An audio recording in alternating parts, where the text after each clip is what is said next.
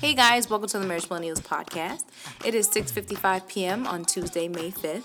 Welcome back, and thanks again for listening. And if you're new, hey, we're your hosts, Rochelle and Samuel Shoyola. And we're the creators of MarriageMillennials.com, where we help millennials see God's design for faith, smart dating, and marriage. Pretty much, we share tools for millennials to honor Christ before a spouse and with one, and prepare them for family if that is a current desire they have. All right, and before we get started, as always, we want to tell you where you can keep the convo going with us after the end of the podcast, as well as some housekeeping for the site. This will be posted on the site, MarriageForMillennials.com. So if you have any questions, feel free to comment below on that post, or you can also visit the Facebook page, /MFMillennials. Rose's Twitter and IG handles are at Rochelle Shoyola, and mine is at Samuel Shoyola. So feel free to follow and talk with us there as well. Also, the podcast is on all listening outlets, so subscribe so that you won't miss an episode. Just type Marriage for Millennials in the search bar, and it'll pop right up for you. Last thing, if you've been following, or even if you haven't, there are a ton of cool things on the site, from workbooks to our free How to Change Your Love Life in 90 Days workbook, products, and more. So feel free to check those out as well. Alrighty, guys, let's jump in. All right. Hey, guys. Welcome back to another podcast. How you guys doing? How you holding up? Our state has pretty much reopened, so things are getting back to some type of normalcy, and we couldn't be happier. I know that our friends have already started sending us texts hey, do you guys want to get up in the next couple of weeks to see each other? So yes, it's almost time to be outside again. We're still taking things slow, but we're definitely excited to begin the process of getting back into the swing of things, for sure. Yeah, and today's topic, yes. Our topic for today is going to be it's called the 4 vital C's of in marriage. Yes, we love a same letter list. Yeah, man, that alliteration is that's a Baptist thing. That's what we do. We love the 4 P's and now the 4 C's. Yeah. But yeah, so the 4 C's are consideration, confession, commitment, and change. And another podcast inspired. This is another podcast inspired by the marriage conference that we went to with Paul Tripp. So we're excited to get into this, guys. Yep. All right, and before we get started, go ahead and click on the subscribe button and share this podcast if you like our content and don't mind others liking it too. We love doing these podcasts for free, and all we ask is that you spread the love. I don't know about you, but I think that's an offer you can't beat. Thanks, bud. All right, so let's get started. Okay, so if you haven't noticed, there's been pretty much a theme in the last couple of podcasts that we've done. Obviously we've been talking about marriage, but not in the typical, how to get your spouse to do whatever you want them to do kind of way that most marriage podcasts discuss marriage, right? We've been kind of talking about marriage in a way that is more self-reflective and speaks to you really more than it speaks to your spouse. Why is that, right? It's because we think, as much as we think we can or would like to, we can't control our spouses. Yeah. But you can control yourself. Right? A lot of times our arrogance will lead us to believe that, if my partner would just do X, Y, Z, or if they just stop doing X, Y, Z, our marriage would just change for the better and we would just be great. And that's just not the right mindset to have. Yeah, we're going to kind of unpack all of that as far as for why it's not the right mindset to have. And I remember when we were going through premarital counseling, and we were given this book called Tying the Knot by Rob Greene, and our premarital counselors, along with the book, would always make the point that you need to start the conflict with yourself. And now we have failed at that plenty of times, but we're slowly getting in the hang of definitely putting ourselves first in regards to not selfishly putting ourselves first, but you know what I mean, in regards to looking introspectively first before we start finger pointing. Right. That's what we've been doing. We definitely see the value in that. as we are getting ready to almost complete our second year of marriage. Listen, guys, marriage was not designed to be comfortable. It was designed to be transformative. Yep. And so we always want to kind of teach grace-based marriages that walk you through marriage as opposed to walk away from it when tough situations arise. Okay, so we're going to jump into these 4 C's for you. Okay. All right. So the first one, like Sam said, was consideration. So here's a question you want to ask yourself as it pertains to consideration. What does God want my spouse to see that they are not seeing, and what is the best way that I can help them to see it? Yes. Well, first, to start this off, we definitely want to say that some things are meant to be overlooked, right? And this is something that I had to learn while being married and just really being in relationships in general, like, friendships included. Like, some things are meant to not be brought up. And when I say this, I'm definitely talking about like the smaller things, you know what I'm saying? Like, I'm not saying like the huge things. There's just things that should be said that you just don't say, but like the small things, right? Like, some things are just not necessary to bring to the table. And believe it or not, in some instances, this can be a really big help when you don't bring things up and you respond in the right way regardless. Why? Yep. Because, grace can sometimes show your spouse what they need to be convicted, even without you saying anything. Yeah. There's plenty of times when I literally have been shown grace by Ro. I'm like, man, back in the day, she would have ate me up on that. You know what I'm saying? Like, there's just things that you notice and you're appreciative of, because she's allowing, or he's allowing, depending on who's the person who's the offending party, they're allowing the fluidity in your relationship to continue. Because, having too much stop, go, let's argue, let's, figure this out, that can get cantankerous after a while. So, right. Yeah. But, yeah. In the event that you must bring up an issue, though, how should you go about it, babe? You gotta have wisdom. You gotta have a wise tongue when you talk with your spouse. You gotta be charitable. You gotta be loving, and not talk down to the person in a self-righteous manner. I think we said this a couple podcasts ago, but we have a tendency to want to confront and show our wrath. To be very godlike in our judgment. Like, to the gauntlet. Like, we have a joke where we always just kind of like, I'd be ready to send people to the gauntlet. To the gauntlet! And, you can't do that. Yeah, and, we should go with the intent to reconcile and restore, not to oppose and to damage our spouse. Right. And I want to be sure to mention this, though. It's important to trust your spouse and remember that you are on the same team in order for you to approach situations from a reconciliation standpoint as opposed from a damaging standpoint. And, to speak in more detail, I've been in situations, maybe with former people in my life, where I know for a fact that, before I sat down with them to address whatever conflict was in front of them, I didn't trust them. So, I didn't trust what they were saying. I didn't trust what they were going to say based on maybe actions they have shown me previous to that. And so coming with an effort to reconcile was just kind of almost impossible from the start because the trust wasn't there. I didn't feel like they were on my team. So,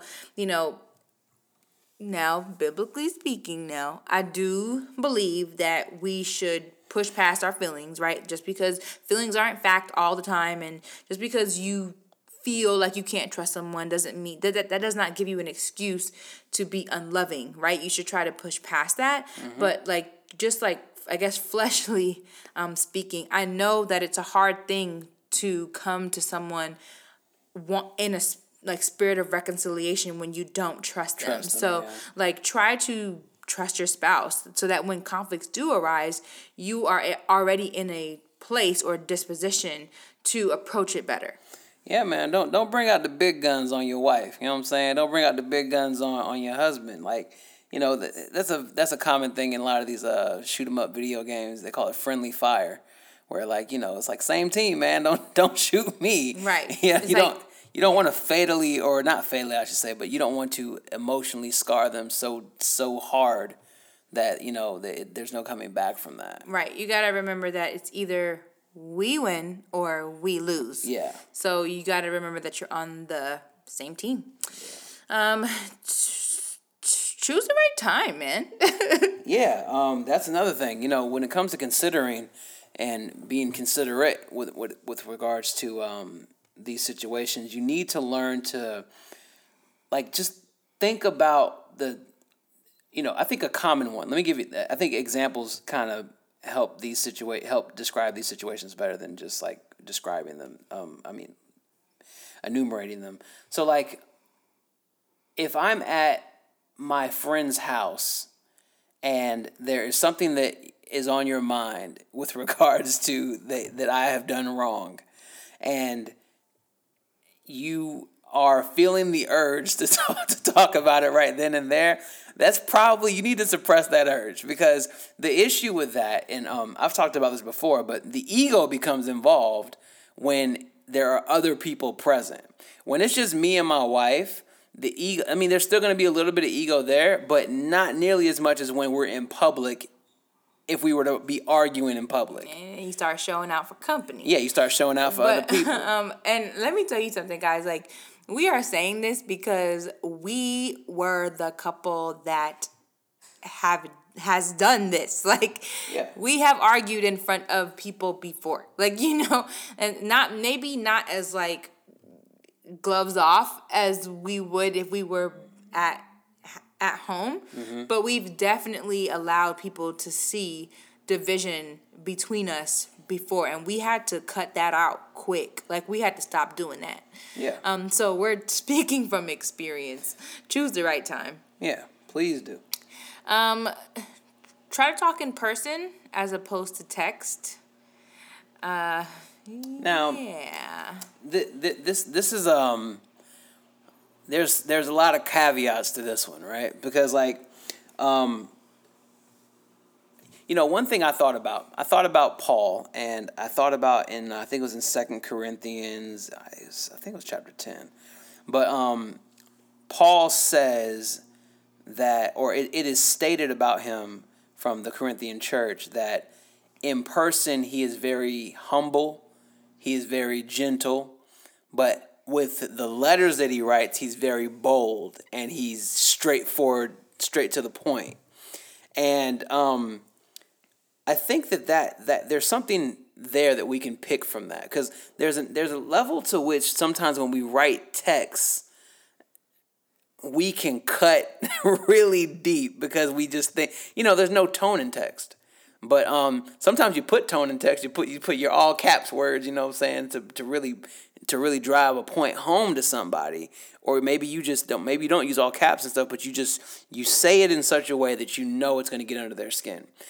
As opposed to when you're in front of somebody, I think there's a level to which when you see another image bearer, a human being in front of you, there's a level to which you realize, okay, I actually do need to be careful with what I say. Yeah, I guess you see the humanness in that person. Yeah. And now, with that being said, though, with text, there's a time and a place, right? Sometimes you do need to talk in person. You don't have to solve this right now if you're not together. You can wait until you get together, or even if you are together, sometimes it is best to touch base after you guys have cooled down, and you talk to your partner, you grab them by the hand and you say, this really hurt my feelings, or this has been a continuing issue, etc., and you kind of kumbaya that way. But there are also some times where you need to take the emotion out, and if I need to text you so that you don't feel the emotion in this thing I'm trying to communicate to you, then so be it. Because one of the things I truly despise is people know what they're good at. You know what I'm saying? People know when they're a good talker. Yep. People know when they're very charismatic. People know because these are probably the things you fell in love with, right? And so me, I know that I can hit you, I can level with you. I can hit you right between the eyes and tell you what you need to know, right? Right. And maybe Sam is the opposite, where he's like, I know that if I get Rochelle in person, like, I can, like, not make her as mad as she was before. I can coax her. I can woo her. I can bring her down from the anger that she... And so sometimes it's like, no, you need to get this text without the emotion so that you know how serious I am. Yeah. So it's, you definitely have to use wisdom in that aspect. But if you can do it in a healthy way, try to talk in person. Yeah, absolutely, absolutely. Engage rather than declare or go in extreme detail. Please remember, all of these are about consideration. Right. Consideration. We're still on the first C here. But yeah, so, one thing we want to do here when it comes to confronting our spouse with sin is you want to make sure that when you're confronting them, you're engaging and making sure that you're not going into graphic detail on what it is that they did. The reason why we're bringing this up, one example that I think always comes to mind to me biblically is when Nathan confronts David. Nathan, in case you aren't aware of the story, there's a point where King David, the man after God's own heart, he does a horrendous sin. I mean, despicable would probably be the word. And what is it that he does? He literally sleeps with another man's wife. He then tries to get that man drunk the night before and sleep with his own wife, but he won't do it because he's loyal to his soldiers. And then the next day puts him at the front line of the battle and tells his right-hand commander, says, when they go forward, you pull your troops back so that it allows him to die. And that man, Uriah, died in the battlefield. And then after he died and David got word of that, he took his wife Bathsheba as his own. Very, very wicked thing to do. Now, the question is, how do we get David to realize that what he did was wrong? Especially if you're ever in leadership, it's very hard for you to realize that what you've done is wrong, because who's going to tell you that what you did was wrong? You're the leader. You should know. You're the person who actually everybody is more, they have the tendency to be yes men to. You're the person who they're just going to go along to get along because you're the leader. So Jonathan boldly comes before David, and what does he do? Does he enumerate everything point by point about what David did? No. He tells a parable, and I was thinking when I was sharing this point, I was like, am I telling the people, the listeners, to do parables every time they want to confront somebody? And no, that's not what I'm saying. What I'm saying, though, is that be gracious in your communication. Tell them the general point of what they've done wrong, and then they themselves, which we'll talk about later, the confession side of things, they themselves are going to be the one to enumerate explicitly what they did wrong. Right, and of course, the situations are a little bit different. Like in this scenario, you have a king and his subject, and although there is somewhat of a hierarchy in regards to headship in marriage, it's not the same concept. So there is an even playing field when it comes to being remorseful for sin. So you know what I'm saying? In a marriage. So in a marriage, or just if Christians per se. Yeah. It doesn't really matter whether you're married or not. So I want to be clear to say that whoever you are in the marriage, husband or wife, say you're the wife, just because the husband is the head of the household, that does not mean that you should be afraid to go to him when he sins, even though he is your head. Mm-hmm. So it's a different scenario because you do have a hierarchy in regards to king and servant, like we said, versus husband and wife, even though it's somewhat, there are similarities you can draw from it, but it's also not the same thing. So don't be afraid to go to your husband or spouse when they have sinned, because where that's concerned, we both submit to Christ, and Christ is the one who gives us our guidelines on whether we're doing things right or wrong. Yeah. So, but what Sam's saying, the same concept applies. When you do go to them about their sin, engage rather than declare, or go into extreme detail. Like Sam said, let them figure out the extreme detail of their own sin. Yeah, because as you saw when Nathan gave the analogy of, someone stealing a rich man stealing a poor man's only goat, which would be basically his livelihood. Like, it was then that David was like, "Oh my goodness." And he said, "Who is the man?" He's like, "The man is you." And then as soon as he said that, it was like David was like, "Oh my goodness, that is me. What have I done?" That's when he writes, the psalm there's a psalm that he writes about his confession towards God, because he said, "Against you and you only have I sinned." Right. And so, yeah. Part 5 of point 1. Use the Bible carefully and lovingly, not spitefully. And there's a thin line for this too, because of course as Christians, like, we are supposed to confront with Scripture. It's actually best to do it that way, because at that point you can't be mad at me, you're going to be mad at God. Right. But I think there's a thing that we do where we can even use the Bible in a spiteful way, like to the point where we're trying to condemn or question our partner's faith. Yeah. And I think, you got to be careful to not use the Bible spitefully. Like, do it in a way that is loving instead. Yeah, I mean, at the end of the day, you have many different examples in which the Bible will point out sin to people, but not necessarily say, like the only time you see the condemnation of ultimate, like, destination, like, hey, you are going to hell, is in situations of you've never repented in faith to Jesus Christ.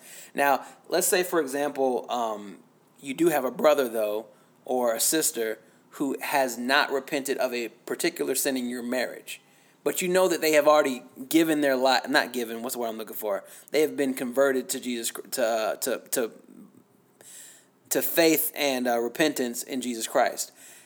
When it comes to that person, you don't say that because they haven't repented to you yet, therefore that they're going to hell. Right. What you do is you say to them, you convict them on their sin, or you can't necessarily convict them, but you can tell them of their sin as gently as possible, and then you pray for them as far as their conviction, and then they themselves will be the one to, deal with God on the last day if they don't repent. Right. All right. So finally, moving on to point 2, confession. All right. Now, the question here is, where is God calling my spouse to their own responsibility for their words or behavior without excuse, and how can I help them get there? Yeah, and this is a hard one because, no one likes to admit when they're wrong. We say that we love being honest and humble for the Lord, but as soon as we face we face an opportunity, we're faced with an opportunity to do just that, we hate it. We don't like to confess. We don't like to say exactly what it is that we did wrong. Second, you can't control anyone, and sometimes you just can't see what you can't see. Like, if I'm trying to get Ro to see something that she can't see, she probably won't see the value of agreeing with me in that moment. So we know that's easier said than done, but it still must be done. Right. And just kind of breaking down that even further, once we realize that there is an error that needs to be confessed, like, get to the root of that. And I think that's very big for me. Like, in our marriage, I definitely wanted to set a precedent for that, like, very early, and to where it's like, I'm pretty introspective, and I want that to be a thing in my household. I want everyone to take accountability for their own actions. Now, granted, there are going to be times where people don't see what they've done, and you have to tell them. But I want that to be fewer times than more times. And so I want my husband to be able to come to me when he has offended me before I have to come to him. I want my children to be able to say, that wasn't cool, like what I did, and kind of do that. And so like with me, like if something has been done and Sam's kind of like, well, I'm sorry for doing that. I'm like, okay, well, why did that happen? And then he'll say something that's kind of like admitting why, but not really. Mm-hmm. And then I'd go deeper. Well, why? And why did that happen? Until we get to the root. And he's like, okay, the root of this is my selfishness, or the root of this is I was tired, or I was frustrated, or something. And it's important to get to the root, because the root is going to show the person who was offended that, okay, there's true conviction here. This is why we stated before, when you're, on it's like a dance, right? On one side, the one partner is gently correcting, right? And they're not being explicit. But when it comes to the confession side, you need to be very explicit about what it is you did wrong. Right. Because if you're very explicit about what it is you did wrong, that eases the mind of the person who was offended that, okay, even if they do this again, at least now we know what it is. Right. Like, I'll give you guys an example that happened today. So, like, this morning, before we both went to work, I was like, Sam, can you grab this? Can you grab, why haven't you picked this up? Or can you grab this or something like that? And literally, I turned around, and my things were in another area and they needed to be picked up as well. And literally, I said to Sam, you know what? Me, coming at you, and I didn't, we were, laughing. It wasn't, an argument or anything. But I said, me even coming at you and asking you that was kind of hypocritical. So I'm sorry about that. I just said it. Yeah. Because it's just kind of I think a lot of times, especially in marriage, and I don't know why, it's just there is a lot of pride still. And it's kind of we got married, we said vows, we've been married for a year going on 2. It ain't that deep. There's no reason for me to withhold when I do you wrong. Right. I can just say it. It was hypocritical. I'm so sorry about that. Before I come at you, I'm going to take the log out of my own eye. And that's what I said this morning. Just because. And that lets me know that she's growing in Christ. I don't have to say anything. She's growing and she's convicted on that particular issue. Now, there might be other issues that me, for example, that I'm not growing in, that I need to make sure that, I have a spouse who is going to be willing enough to first confront me on the issue and then also allow me to confess explicitly. And I just think that's one of the major points in these 4 C's that I really wanted to harp on. Explicit confession is almost like a must in our relationship anyway. Yeah. Because the acknowledgement, everybody wants to feel like their feelings are being acknowledged. So, yes. All right. So, moving on to point 3, commitment. So, where is God calling my spouse to be committed in our marriage, to a brand new way of living, and how can I help? Yep. And so in this, we kind of have 2 perspectives. We have the point from the offender and the offended. So I'm going to let Sam talk about the offender. Okay. So the thing is that the offender is remember, the point is commitment. And what is the offender committing to? The offender is committing to not repeating the offense. But how often does that happen? This goes right along with what we have said in previous podcasts. You signed up to walk alongside your partner and help them in their sanctification process. And this is a part of that. So, how often does that happen? And what we mean by that is okay, so you're the offender or someone who has offended you. They say, okay, I'm so sorry, I'm not going to do that again. But how often does that actually happen? That someone confesses to you and then you never, ever, ever see it present itself in your relationship with them till death do you part. Yeah. It don't happen. It does not happen. It's very rare, and you're going to have to run that play. We were actually given the analogy when we were talking about this before we started recording. And the analogy was simply it's just like a sports play. When you first get out there, you're going to have to, no matter what, run. You're committing to running that play over and over until you get it right.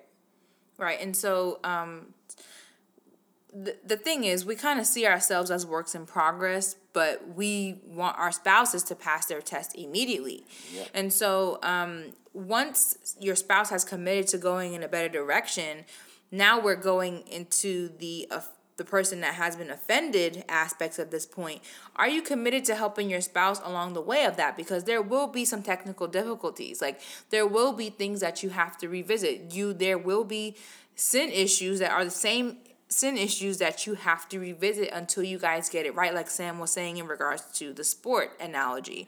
Because people like being in their routine, and just because you have a conversation a couple times doesn't mean that your partner is going to just get it the first time or the second time. It's going to take not only just like practice, but it's going to take God really softening their heart, and sometimes that takes time. It's going to take pain, too. It's going to take some pain. Because, like, at the end of the day, those technical difficulties, though, that is the worst. Like, when you think about the better or worse that you committed to when you said I do at the altar, like, that's what part of that is. It's saying that, I am committed to even being hurt by you again. Right. Because, by the way, just in case, because some people look at that and like, these Christians, sometimes they just sound like almost sociopathic with this. Like they're just glutton. They're glutton for They're just a glutton for punishment. They're just like these battered wives who are willing to stay with the person who's offending them all the time. And that's not what we're saying. But what we are saying though is that our Jesus Christ sat there and took those wounds and was beaten mercilessly all the way until death for something that he didn't do. And he suffered just like when you're with your spouse, you too suffer. And he suffered for what? He suffered so that his bride would be perfected on that last day. And that's exactly what you're doing with your partner as well. And it's funny though, like even whether you're a Christian or not, you do it anyway. So like it's kind of yeah, that's true. It's kind of funny like to hear that when people consider Christians just like people who just welcome suffering and just are oppressed and they're just preaching you to be oppressed. It's like we both doing the same thing, right? Because even if you're a non-believer, when you're married, you may have heard your parents say. Everyone across the board says being married for 20-something odd years is a task. People usually stand up and clap at events when you say you've been married for plus 20 years because it's a big achievement. Non-believers included. Non-believers know that marriage is not easy. We just have a hope or something to look forward to and a reason for some of the suffering. And hope is the right word. And yeah, like I said, a hope and non-believers don't have that. But we doing the same thing. Like you may be coming at me saying that, we just value oppression, but I don't see you leaving your spouse either. So I guess you value it too.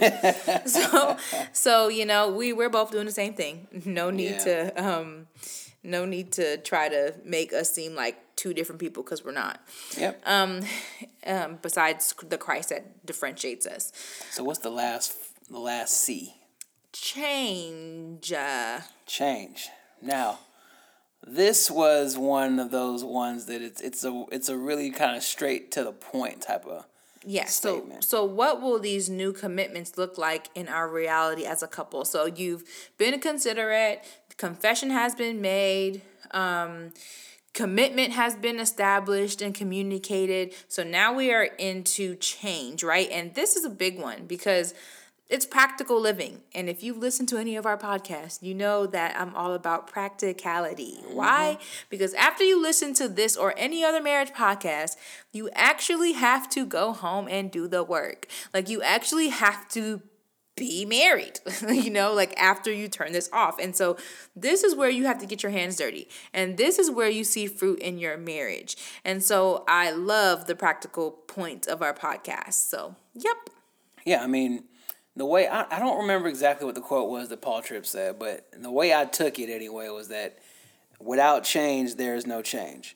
It's really as straightforward as that. Very simple. It's very simple. It's to the point. And it's one of those things that's just like, if you follow those things that we've stated so far, and by the way, there's a reason why this was said last, but if you follow the things we said, if you are considerate, you're confessing, if you're committed, then naturally out of that, the next action after you've done all that mental work, you are now at the stage of action. It's no longer just theoretically in your mind. It should be coming out in your actions in the way that you do life with your partner. And, there's the other reason why we left this for last is because there is a tendency on this to become legalistic, where there's sometimes people they want to skip forward to number 4, and they just want to change without knowing the motivating factors for why people change in the first place. Because you can easily just do what I remember as a teenager. I did this. You just pretend like you have the inner conviction to do X, Y, and Z, and you act like you're the good suburban schoolboy or whatever like that. But really, there was no change, because when you got out of high school and went to college, and you was acting like a heathen, clearly you didn't really take any of that stuff that you was talking about in church. You wasn't really taking it serious. Or even sooner than that, you were probably in high school, doing things while your parents were around, but as soon as you got around your boys in high school, you switched it up. Exactly. And we learn how to do the change, but we do it superficially. But the reason why we put this last is because all those mental exercises that we've been talking about, that is what leads to true change, lasting change. Change that is going to actually get you to 20, 30, 40 years of marriage. And this is what has been taught to us by the people who have been married 20, 30, 40 years.